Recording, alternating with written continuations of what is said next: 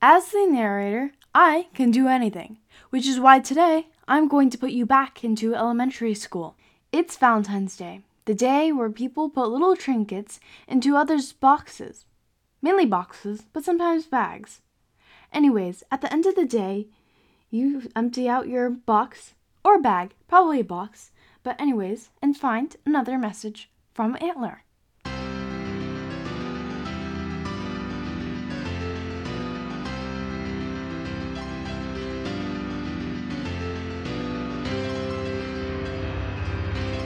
Hello, Moose. This is Antler.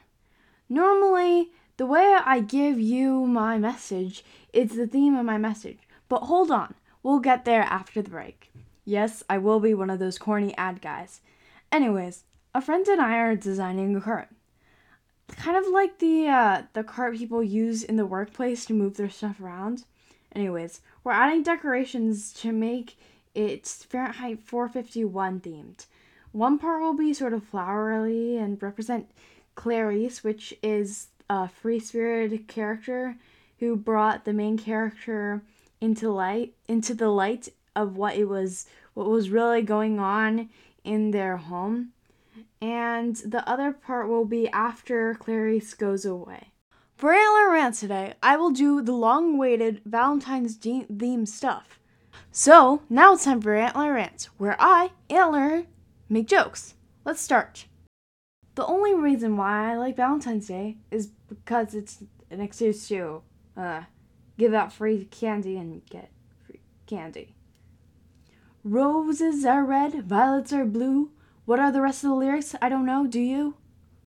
2 is better than 1, which is why I'll give you 1/2 of a flower rather than 1. Yay! Before I end my message, I have a poem.